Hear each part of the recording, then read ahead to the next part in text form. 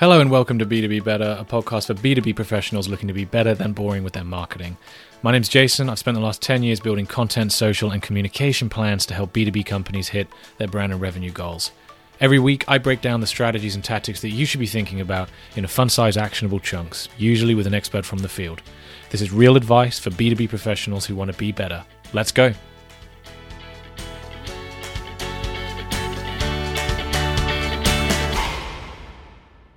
So hello, Josh. Welcome to B2B Better. How are you doing today?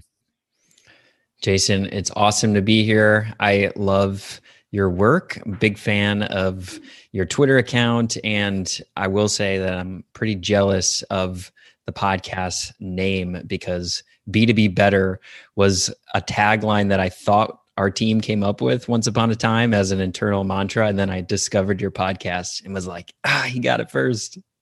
This is when you realize that I've put little cameras around your office and I've been following you for a while. I mean, yeah, it's great. I appreciate that. It took a long time to get to that name, and I'll be honest, I'll give credit where credit's due. My wife actually came up with it after me having ripped my hair out, walking her through 100 different ideas, and she goes, "Why not just call it B2B Better? That's what you're trying to do, right?" So credit, Chloe. Thank you. I love you very much. Cheers. Nice. So today we're going to be talking a little bit about Clubhouse and what it is and the ramifications of it, how B2B marketers can be using it. But before we get into that, why don't you tell us a little about you, your journey, and the agency that you're a founder of called Sculpt. Tell us a little bit about that.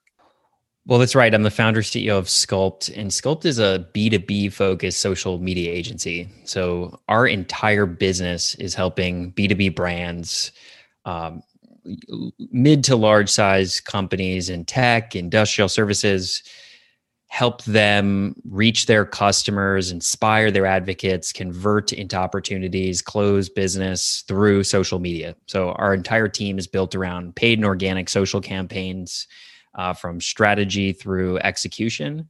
And that's pretty much all we've done for 8 years. So it's everything that I think about and something that is extremely relevant for today's conversation.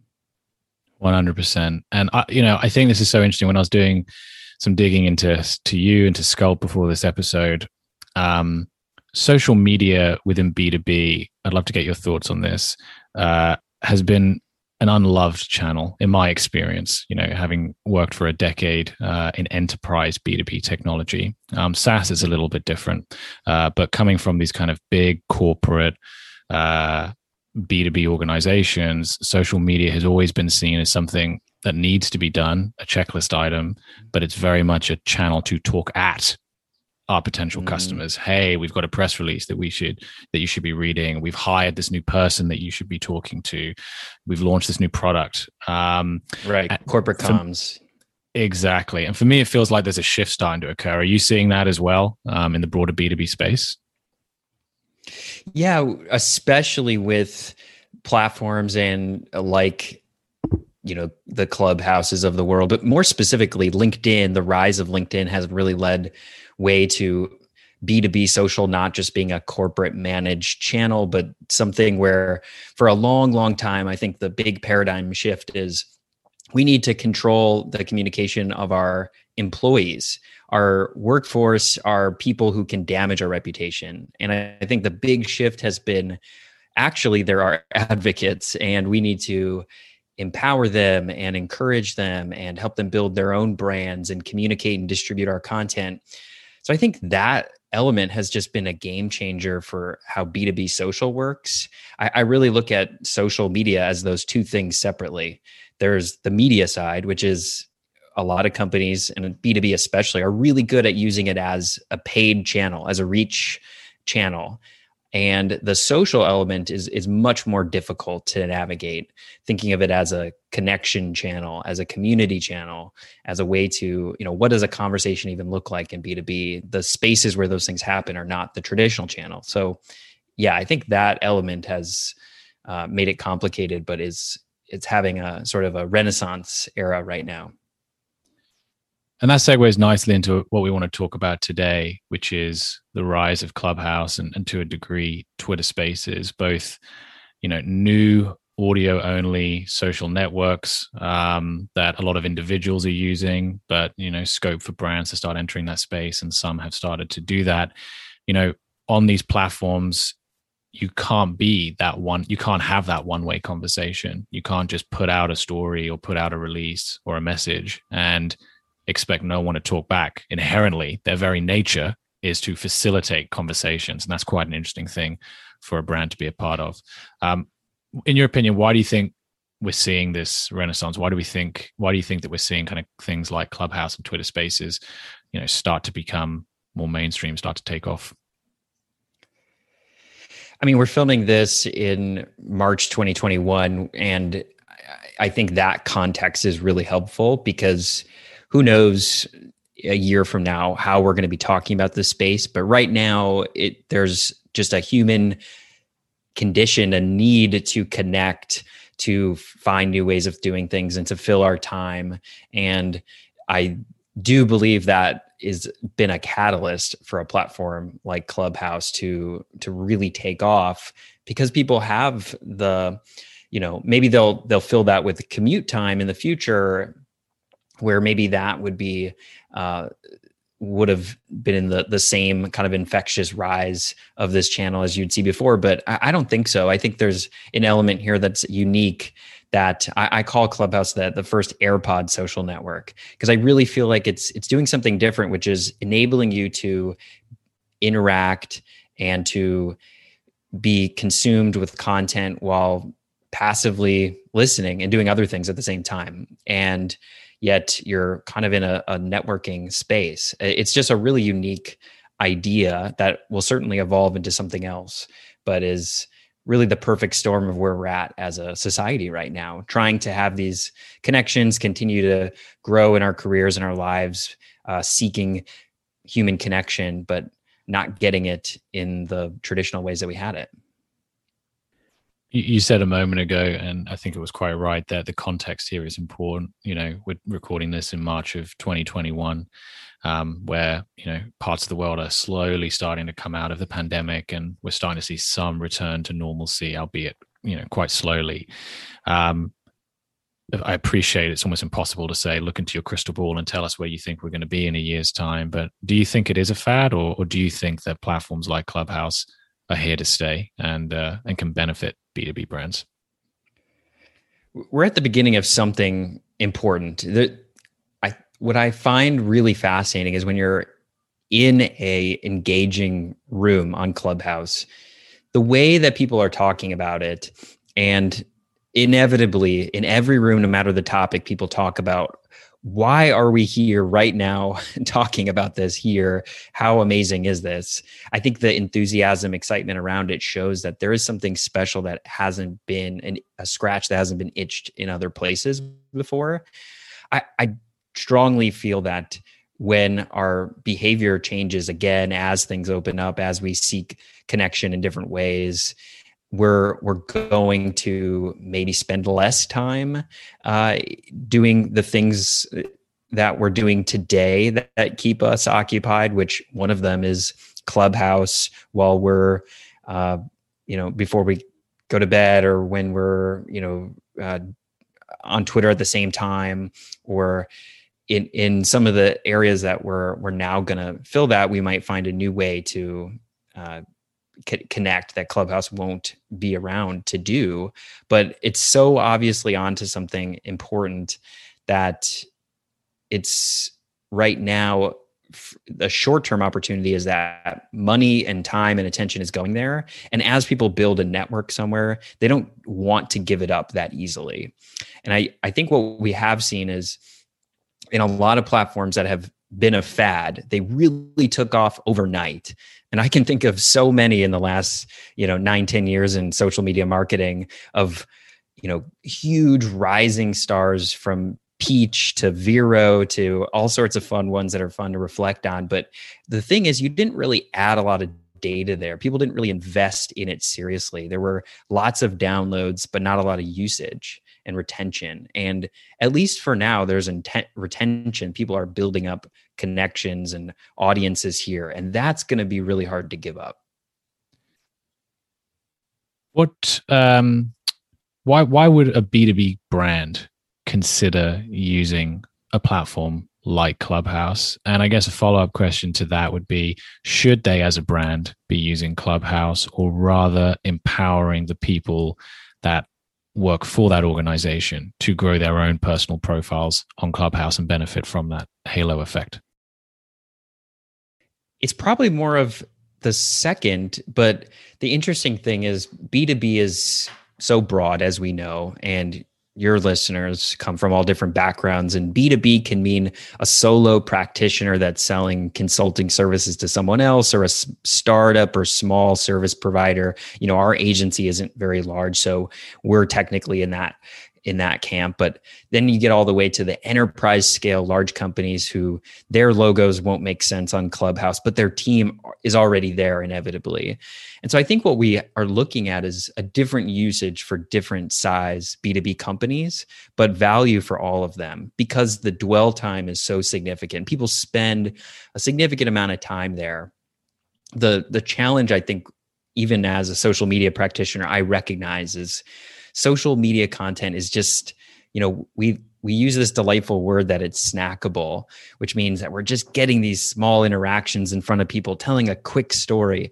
And that's great, and it certainly can build a brand association, an impression that is memorable, but it doesn't really move someone along the customer journey very easily, because it's just one quick snippet, one quick story. And the difference that you get is where we talk about engagement as a click or a like or a comment in social traditional feed-based channels, the Clubhouse type engagement is someone truly actively listening, or even passively listening, but then having a conversation back. Like, that is just an unheard of level of engagement that is meaningful to a company. So I think at a small scale, for the companies that have more control, because I think the difference between a small and a large B2B company is just the marketing function is how much do you control versus how much just kind of happens on its own. And in a small company or a startup, I think Clubhouse and these channels are an opportunity to gain an edge right now. It's your chance to build authority, to move someone through that customer journey by building up your authority and in it sharing information in a way that you can stand out when you don't have the search engine placement, when you don't have the traditional forms of brand recognition. It's a chance to gain an edge, to appeal to the other early adopters that like what you're talking about. But large companies, they really don't need that edge. What they really need is the values that Clubhouse gives you of listening to the market. So what is the conversations or sentiment around a certain topic? It gives you the ability potentially to recruit and to attract talent, because you can show people behind the scenes or use your people to represent your company and your culture. It gives you opportunity to engage a customer, talk about your product, and really listen to people about it. So I think the use cases are different, but the value's there for each of them. There was a lot of great stuff there that I'd like to unpack. I mean, I think what you were talking about in terms of gaining that competitive edge is so relevant and so appropriate, because when you're competing for keywords, it's often a race to the bottom, right? It's how much money can you throw at the problem to kind of win that attention. But when you've got a platform like Clubhouse where you can, all CEOs want to be considered thought leaders, right? And they're pressing their marketing teams to go out there and win them thought leadership opportunities in traditional media.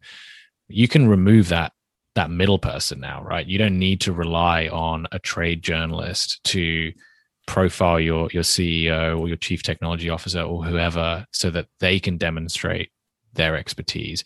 You can set an account on Clubhouse.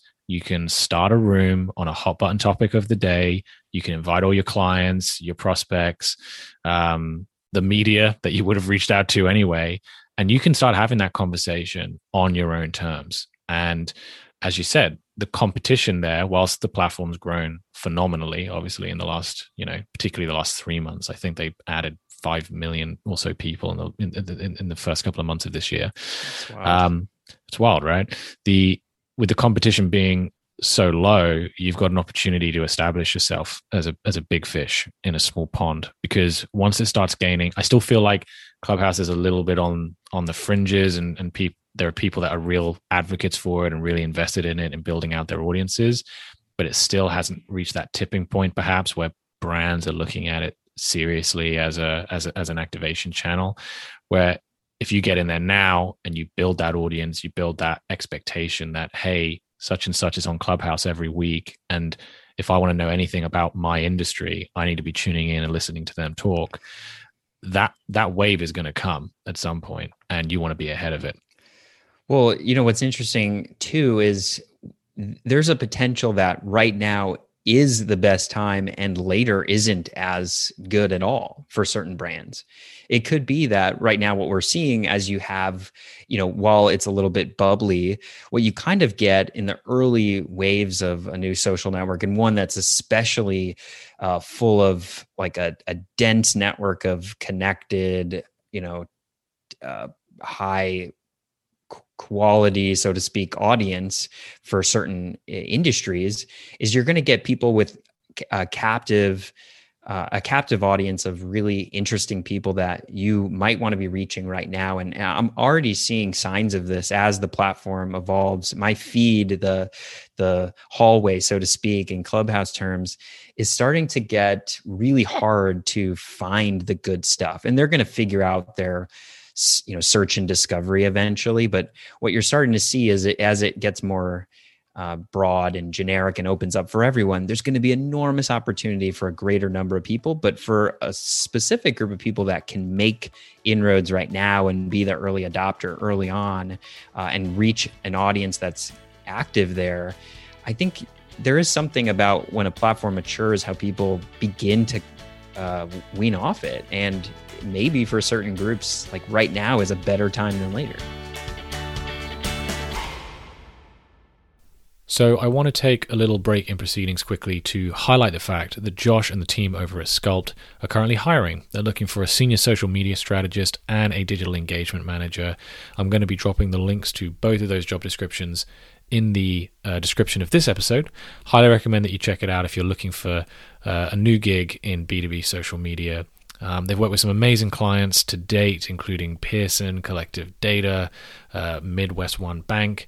I think anyone who's interested in building brand and content social media strategies from the ground up, pitching campaigns to decision makers, working with a really fun and engaged team to make it happen, and just, immersing themselves in social media management and engagement. It's well worth checking out the job descriptions if you're currently looking for a new gig. So as I say, I'll drop the links in the description of this episode. Check it out, and obviously reach out to Josh on Twitter or LinkedIn if you've got any questions. Thanks.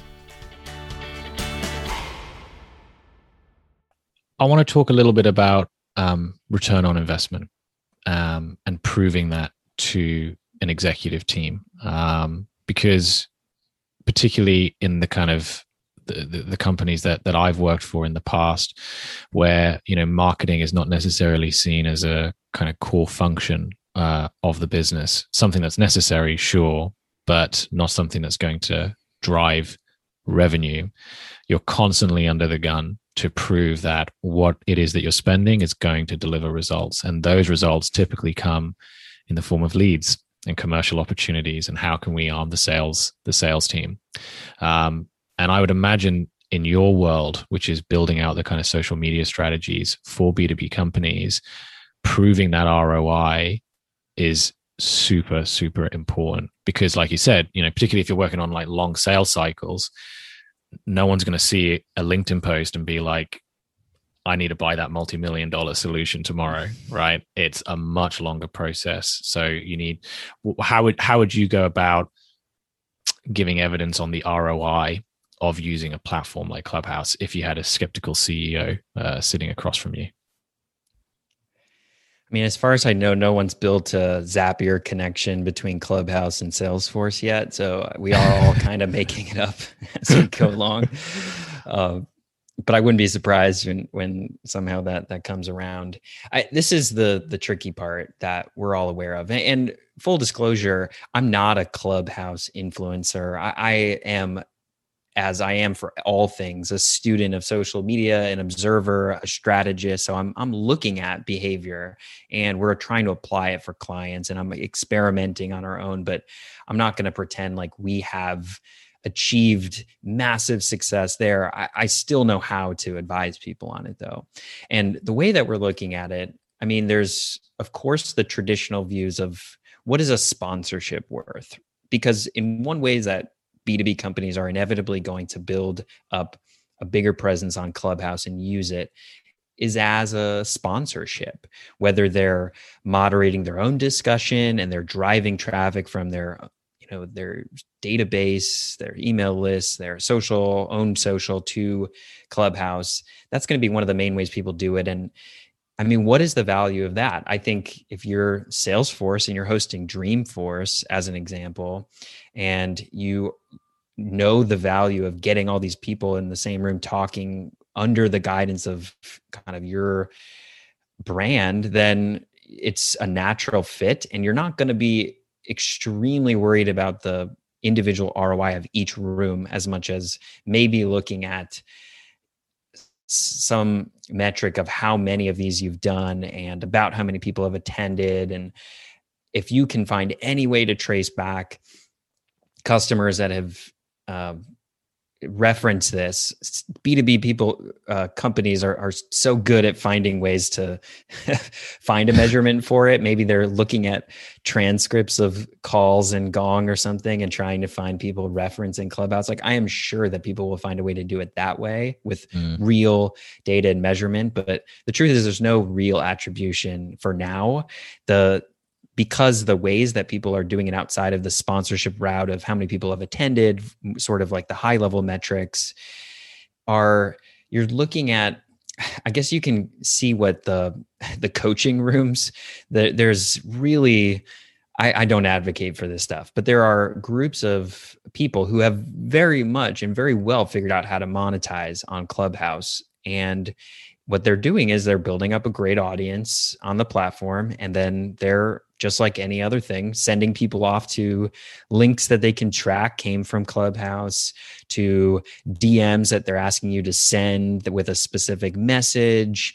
You can have people, maybe you can have people all search for something and look at the brand search volume lift or something. Like, there's different ways of maybe sending people to special offers that I think will be good for the direct response marketer.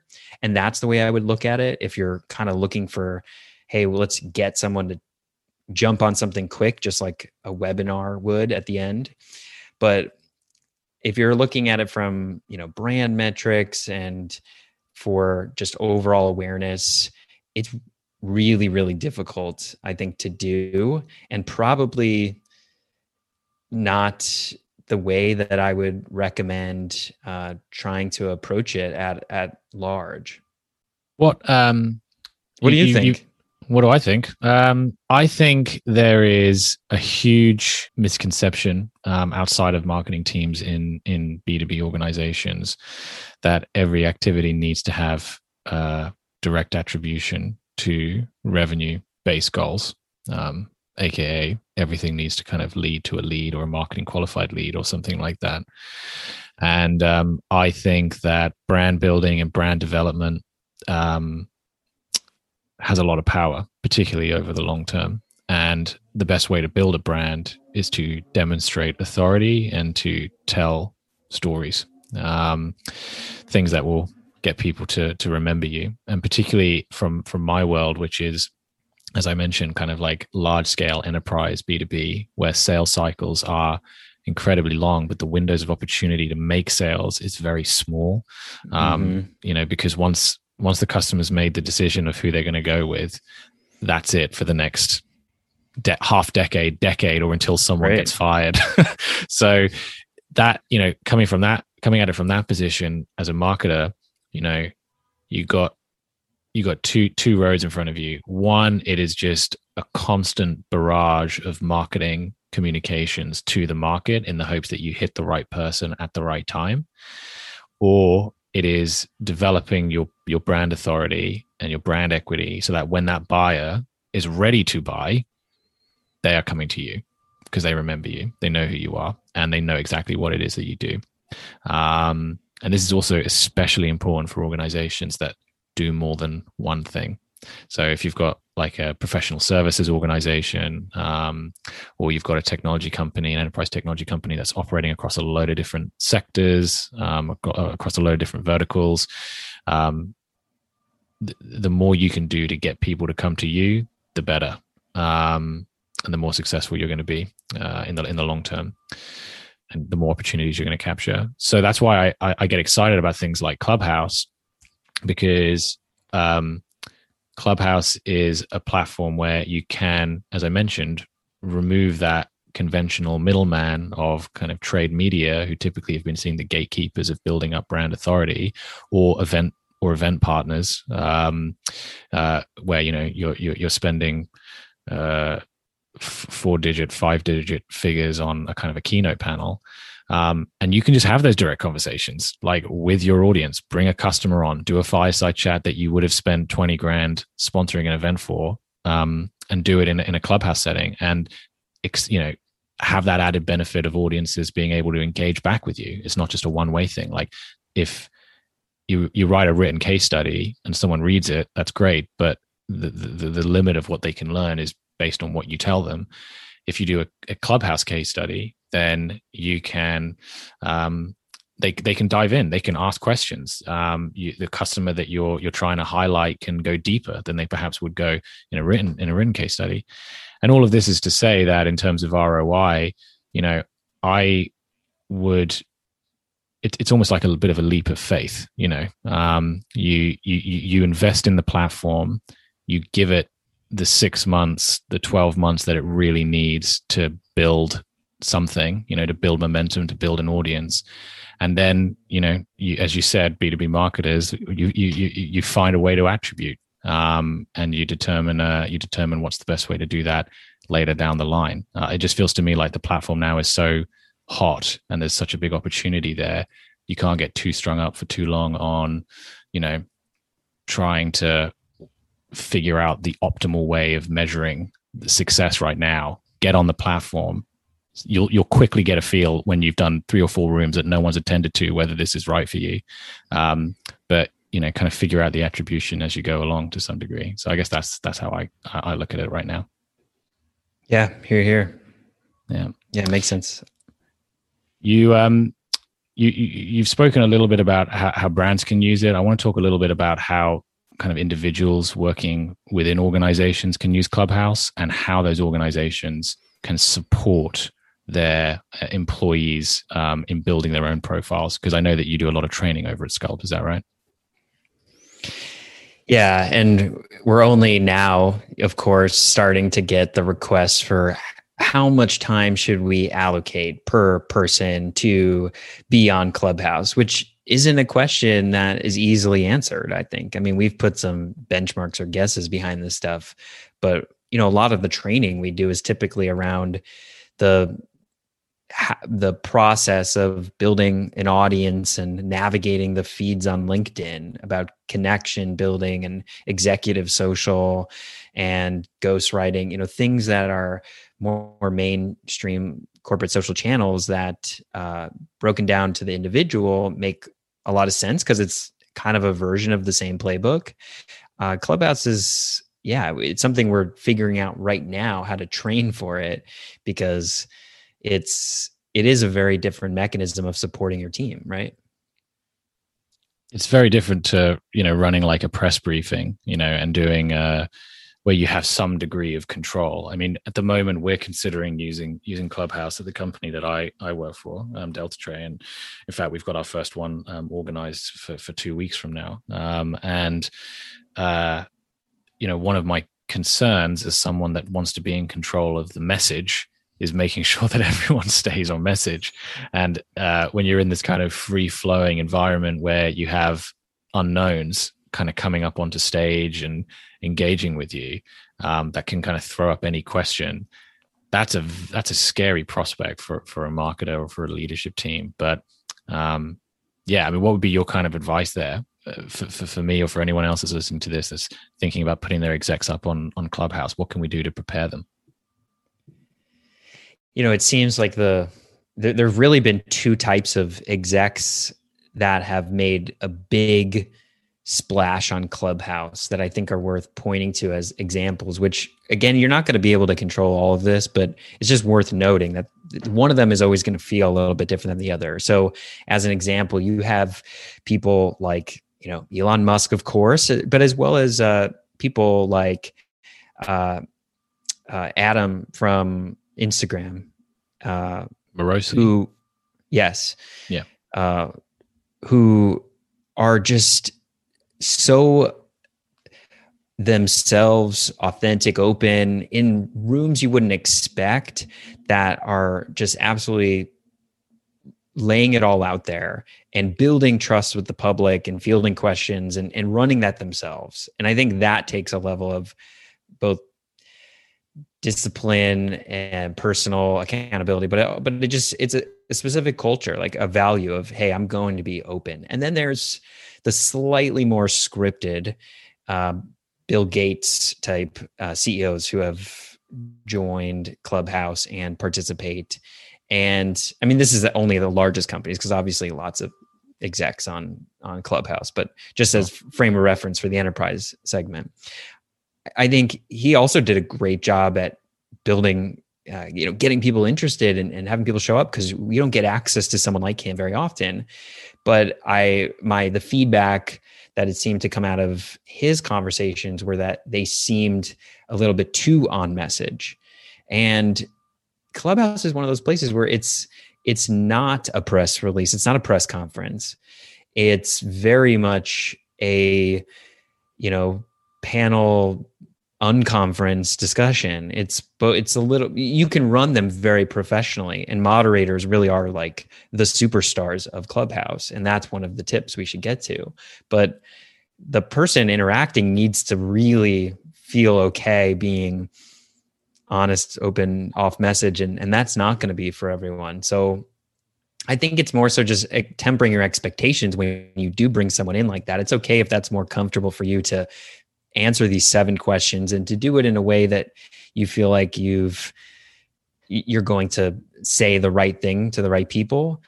But there's so much that's unpredictable too. And that's not what people are really seeking when they jump onto a Clubhouse room. You have to be aware that I think the language or the culture of Clubhouse is one to lay it all out there and be speaking to people. John, is it Legier? Man, I'm so bad with the names here. From the former T-Mobile CEO, as an example. Yeah. He's very active on Clubhouse also. He's all over the place. And he's always been someone I think has been a very public facing CEO on social media, but look at the way he interacts and engages and sits and is patient and answers questions and speaks very honestly. I think that's what people are coming to expect. And so all I could really ask for people training their execs is to have them join rooms for 2 hours, have them navigate the app for a period of time, totally unfiltered. They don't have to speak unless they are invited to a room by someone they know, but just to see what it's like before they talk, so that you're, I think, getting a better snapshot of what the standard mode of communication is. It's very different to a panel at an event where you take kind of 2 or 3 questions at the end, one of which is a plant of your marketing manager asking you something favorable.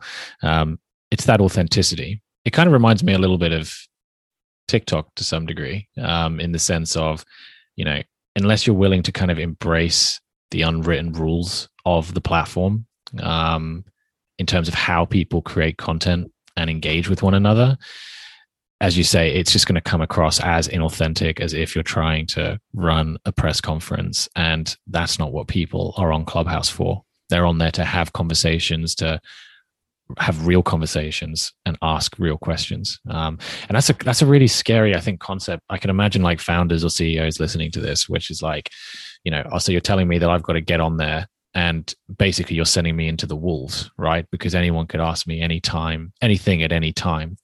And I think you mentioned there the kind of the moderators being the superstars of Clubhouse rooms. Completely. Let's talk about that a little bit. What kind of makes a good moderator, and by extension, a good Clubhouse room?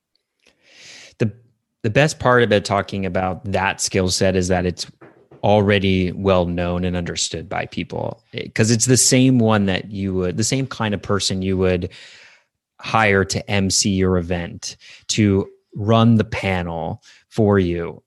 They do really, really well on Clubhouse also.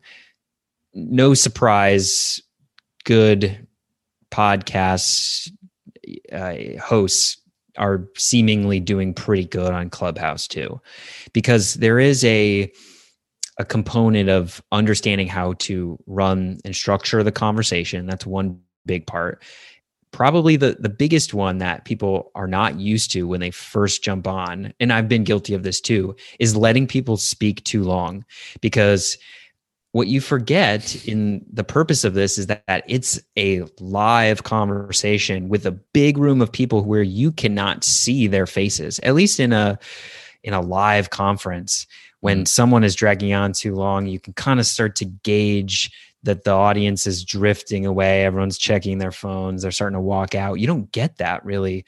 Maybe a little bit of the analytics of people leaving, but you don't really see the same reaction. So what you have to have is someone with the intuition to recognize that this is going to be off topic, and to politely cut somebody off, and to manage the expectations before someone speaks. Like it's impressive the speaker etiquette that's already been developed and well understood. Hopefully that continues, and people in live events too, how they know, hey, when you come up, you're going to say, my question is, you're not going to get into a whole needless background. And if you are, I'm going to cut you off real quick and remind you to get back on topic, because it's really for the audience more than it is for this group of speakers up there. And I think that's a good practice to have. And for an exec that's going to go on here but wants to be careful about their message, or wants to be a part of something useful, it's all about having doesn't even need to be a company moderator, because the best moderators on Clubhouse seem to be a specific group of people who just do that. Like that's become their job, and they don't need to be a part of the company. They just need to know what the goal of the conversation is, and how to make it inviting, and when to move on to the next topic.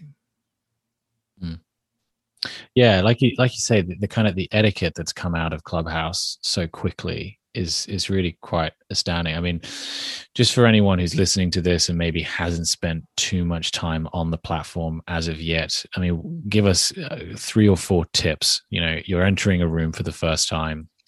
You want to engage. You want to be part of the conversation. What is that etiquette? What should they know? Most of the etiquette is around the speakers themselves, and there's a well understood culture of muting when you're not being asked to speak, around just coming in. One positive things I think people could know as tips are remembering to, because some of these rooms have lots of speakers, remembering to say your name after you stop speaking. So anyway, that's my points. And this was Josh over here with the red photo. I think that's just a useful thing to do that helps people identify who was the one talking. It can be kind of hard to follow otherwise. The other is you get right to the point. And I think the most important ones that we should probably address are just about having inclusive, welcoming rooms that, even if you kind of have a more funny topic, or one that's going to be more entertainment, so people are going to be rude by nature, like having a diverse cast of speakers and moderators is so important, because that app, compared to others on I think most you'd expect from most social apps, are not so much grouped tribally with a bunch of sameness. I think there's a lot of respect around how we make every topic, interesting to a wide group of people, and also that it's generally just good etiquette in life to have diverse panels and rooms and conversations. And while I don't think that's perfect, and I think a lot of people would react to this and say that there's plenty of room to grow there, and it's become, I think, when you're making the playbook for how we're going to do our conversation, like it would look just as bad as you having an all white male panel today in person.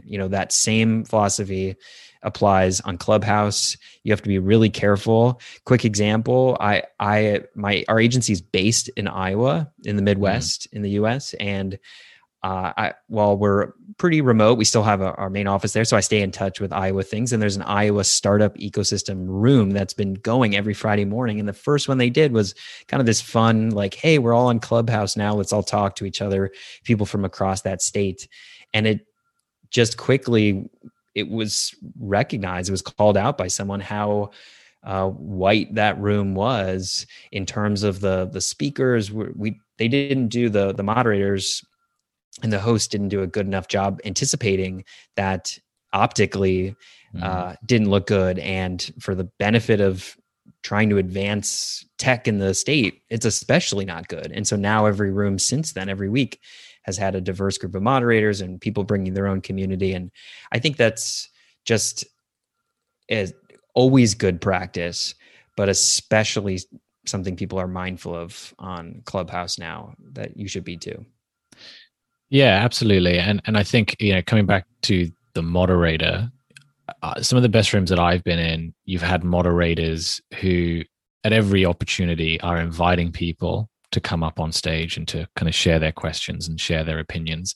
And the best ones are it's a lot, right? Like if you are an introvert, to get up in a room, that's got several hundred people listening to it, it's no different really to getting up on stage at a physical show in a room full of people and saying your piece. And that can be a really nerve-wracking experience. So some of the best rooms that I've been in, or the best moderators that I've engaged with, just do a phenomenal job in helping people feel welcome, and there are no stupid questions, and you should get up here and say your piece, making everyone feel welcome. And I guess it kind of goes back to the moderator being these superstars, and how they kind of control the ebb and the flow of the room.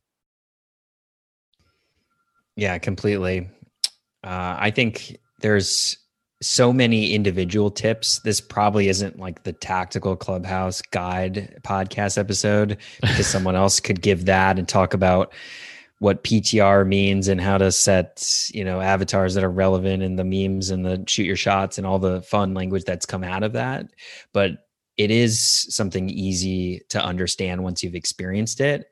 I wish they made getting that experience easy, because I don't think universally people in my life that have joined Clubhouse have had the same like positive experience of discovering all this cool stuff that I have. And so I worry sometimes for clients that are signing up that they are kind of getting a weird view of it too.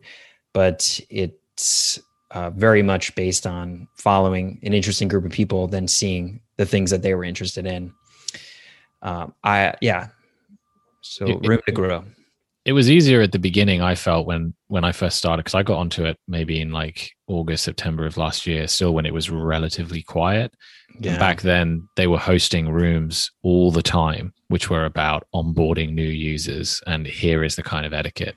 And I still see a few of them from time to time. Yeah, they still do that twice a week. Yeah. Yeah. Hundreds of people are attending, I see. But the person who did it for me was the person who gave me the invite. And it was almost part of the culture, right? Like if you invite someone onto the platform, then you should onboard them onto the platform and run that room with them and teach them the etiquette, which I'm not sure happens to such a great degree anymore. That kind of sounds like a business model of its own, like being invited and then having a guided tour of the platform. Just because I don't think that, even though that was built into the product, like your friends get invited or get notified so that they can welcome you in with a personal tour. I think that idea worked well in principle. I've not had like a ton of great experiences like that recently, especially as you're getting notifications all the time of people joining. But it is, someone's opportunity to do that well. Absolutely. So look, Josh, final question before I let you go. Obviously, it is a very volatile period still with the pandemic, and a lot more budget, in my experience, coming from, as I mentioned, an enterprise B2B world that primarily went over to kind of running events, is moving into the digital world. I'm sure you are riding that wave very successfully right now. What's your take in terms of the next big social media trend? It could be maybe Clubhouse, but looking over the next 12 months, if we do an episode 2 of this, what would you be saying is going to be the biggest social media trend of 2021? Right now, what's been very front of mind for more of our clients and for more of our prospects than the shiny new app, which will eventually become a bigger deal, is just this broader conversation around activating your employees, controlling their content strategy, or at least empowering it and influencing it. Just this idea that instead of the one-to-many view of corporate social media, which one person usually runs and owns and is responsible for, now thinking of the many-to-many approach of you have dozens, hundreds, or thousands, or tens of thousands of employees that all can be customer-facing, can be recruitment tools, and with channels like LinkedIn being very, very creator-focused, this year especially, that's all of their languages around now you're a LinkedIn creator, which they're adopting, as all platforms do, as they see personal brands grow and the tools, and the algorithm is very much favored for personal brands and content sharing from profiles. And so that shift is the bigger shift. Is it a trend? I think the trend is companies probably Googling employee advocacy, social selling, and those things, and then trying to find and shoehorn in solutions to do it. Tools that allow you to make it easier to make content that people can share, or playbooks and strategy resources and toolkits, whatever that can enable people to have the resources and training they need to be successful. There's kind of, in that world, I guess, a top tier of your employees that are always the mouthpiece for your company, that are the most willing to do it. You're that for your company, as an example. Like, you're out there, you're representing the company. Well, they probably internally talk about, how do we get more Jasons, right? That's probably something they talk about all the time. That might be one of your tasks. And the truth is, you can maybe get like the next tier of people, the next 30% or so, to do a little bit more without looking robotic. But just closing that gap more and more and more, giving more content, or making it more easier to share. After years and years of shutting people off from social media, everyone's kind of releasing that now, opening the floodgates. I'd say that's probably the bigger thing that we're trying to tackle and that we're thinking about this year. We have to get you on a future episode to talk about employee advocacy, because on the in the Twitterverse, I read about it all the time, and I'm talking about it with people all the time. And I'm sure the listeners of this podcast would hugely benefit from your insight on how do we just get started, right? Because, as you say, for years, social media has been seen as a risk by organizations, and we want to control how our employees are using it. Increasingly, that is going to become harder and harder and harder, because people aren't going to want to work for organizations that, if they're trying to build their personal brand, are holding them back. So from a retention point of view, it's going to become an issue, but also from, that's the negative. The positive is you've got you've got dozens, hundreds, thousands of potential salespeople out there who can sell without even thinking they're selling your organization. And how do we just get started? So we have to get you on a future episode to talk about that. I love it. Great. So Josh, tell us a little bit about where people can follow you more and continue learning from you. Well, on Dispo, I'm at social. I don't know if I'm if that'll be the real test, is if we're still talking about Dispo the next time I come on. Yeah. But I'm everywhere else on the internet. I'm JHKRAK, and we're wearesculpt.com. And we are hiring really actively for social strategists and engagement managers, like client-facing people. So I'd love to meet more of your podcast listeners. Awesome. All right, Josh, this has been great. I've really enjoyed this. Thanks very much for joining me today on B2B Better. Thanks. And that's it for this episode of B2B Better. If you found it useful, go ahead and leave a rating, a review, or just shoot me a DM on Twitter telling me so. It will make my day. You can find me at Jason R. Bradwell. Also, why not check out my weekly newsletter, The B2B Bite, where I break down marketing strategies and tactics for B2B leaders into fun-size, actionable chunks. You can find the link in the description of this episode. If you've got any questions, or there is a burning topic that you'd like to hear me talk about on B2B Better, or you'd like to appear on an episode, you can connect with me on Twitter or find me on LinkedIn. See you next time. Okay, final thing before I let you all go. I know a lot of my listeners work in the startup world. There is a new podcast that I've been listening to that I just have to do a shout out for. They are called Startup Angels. The podcast, Startup Angels, if you don't know, is a global community of startups, entrepreneurs, and investors who share knowledge, networks, and opportunities. They do a great podcast. They put out an episode every week or so, and they cover a range of different subjects: growth hacking, remote working, investing. So if you are interested at all in the startup world, I highly recommend you check them out. I will drop a couple of links to a few of my favorite episodes in the description of this one. So check them out, Startup Angels, the podcast. Thanks.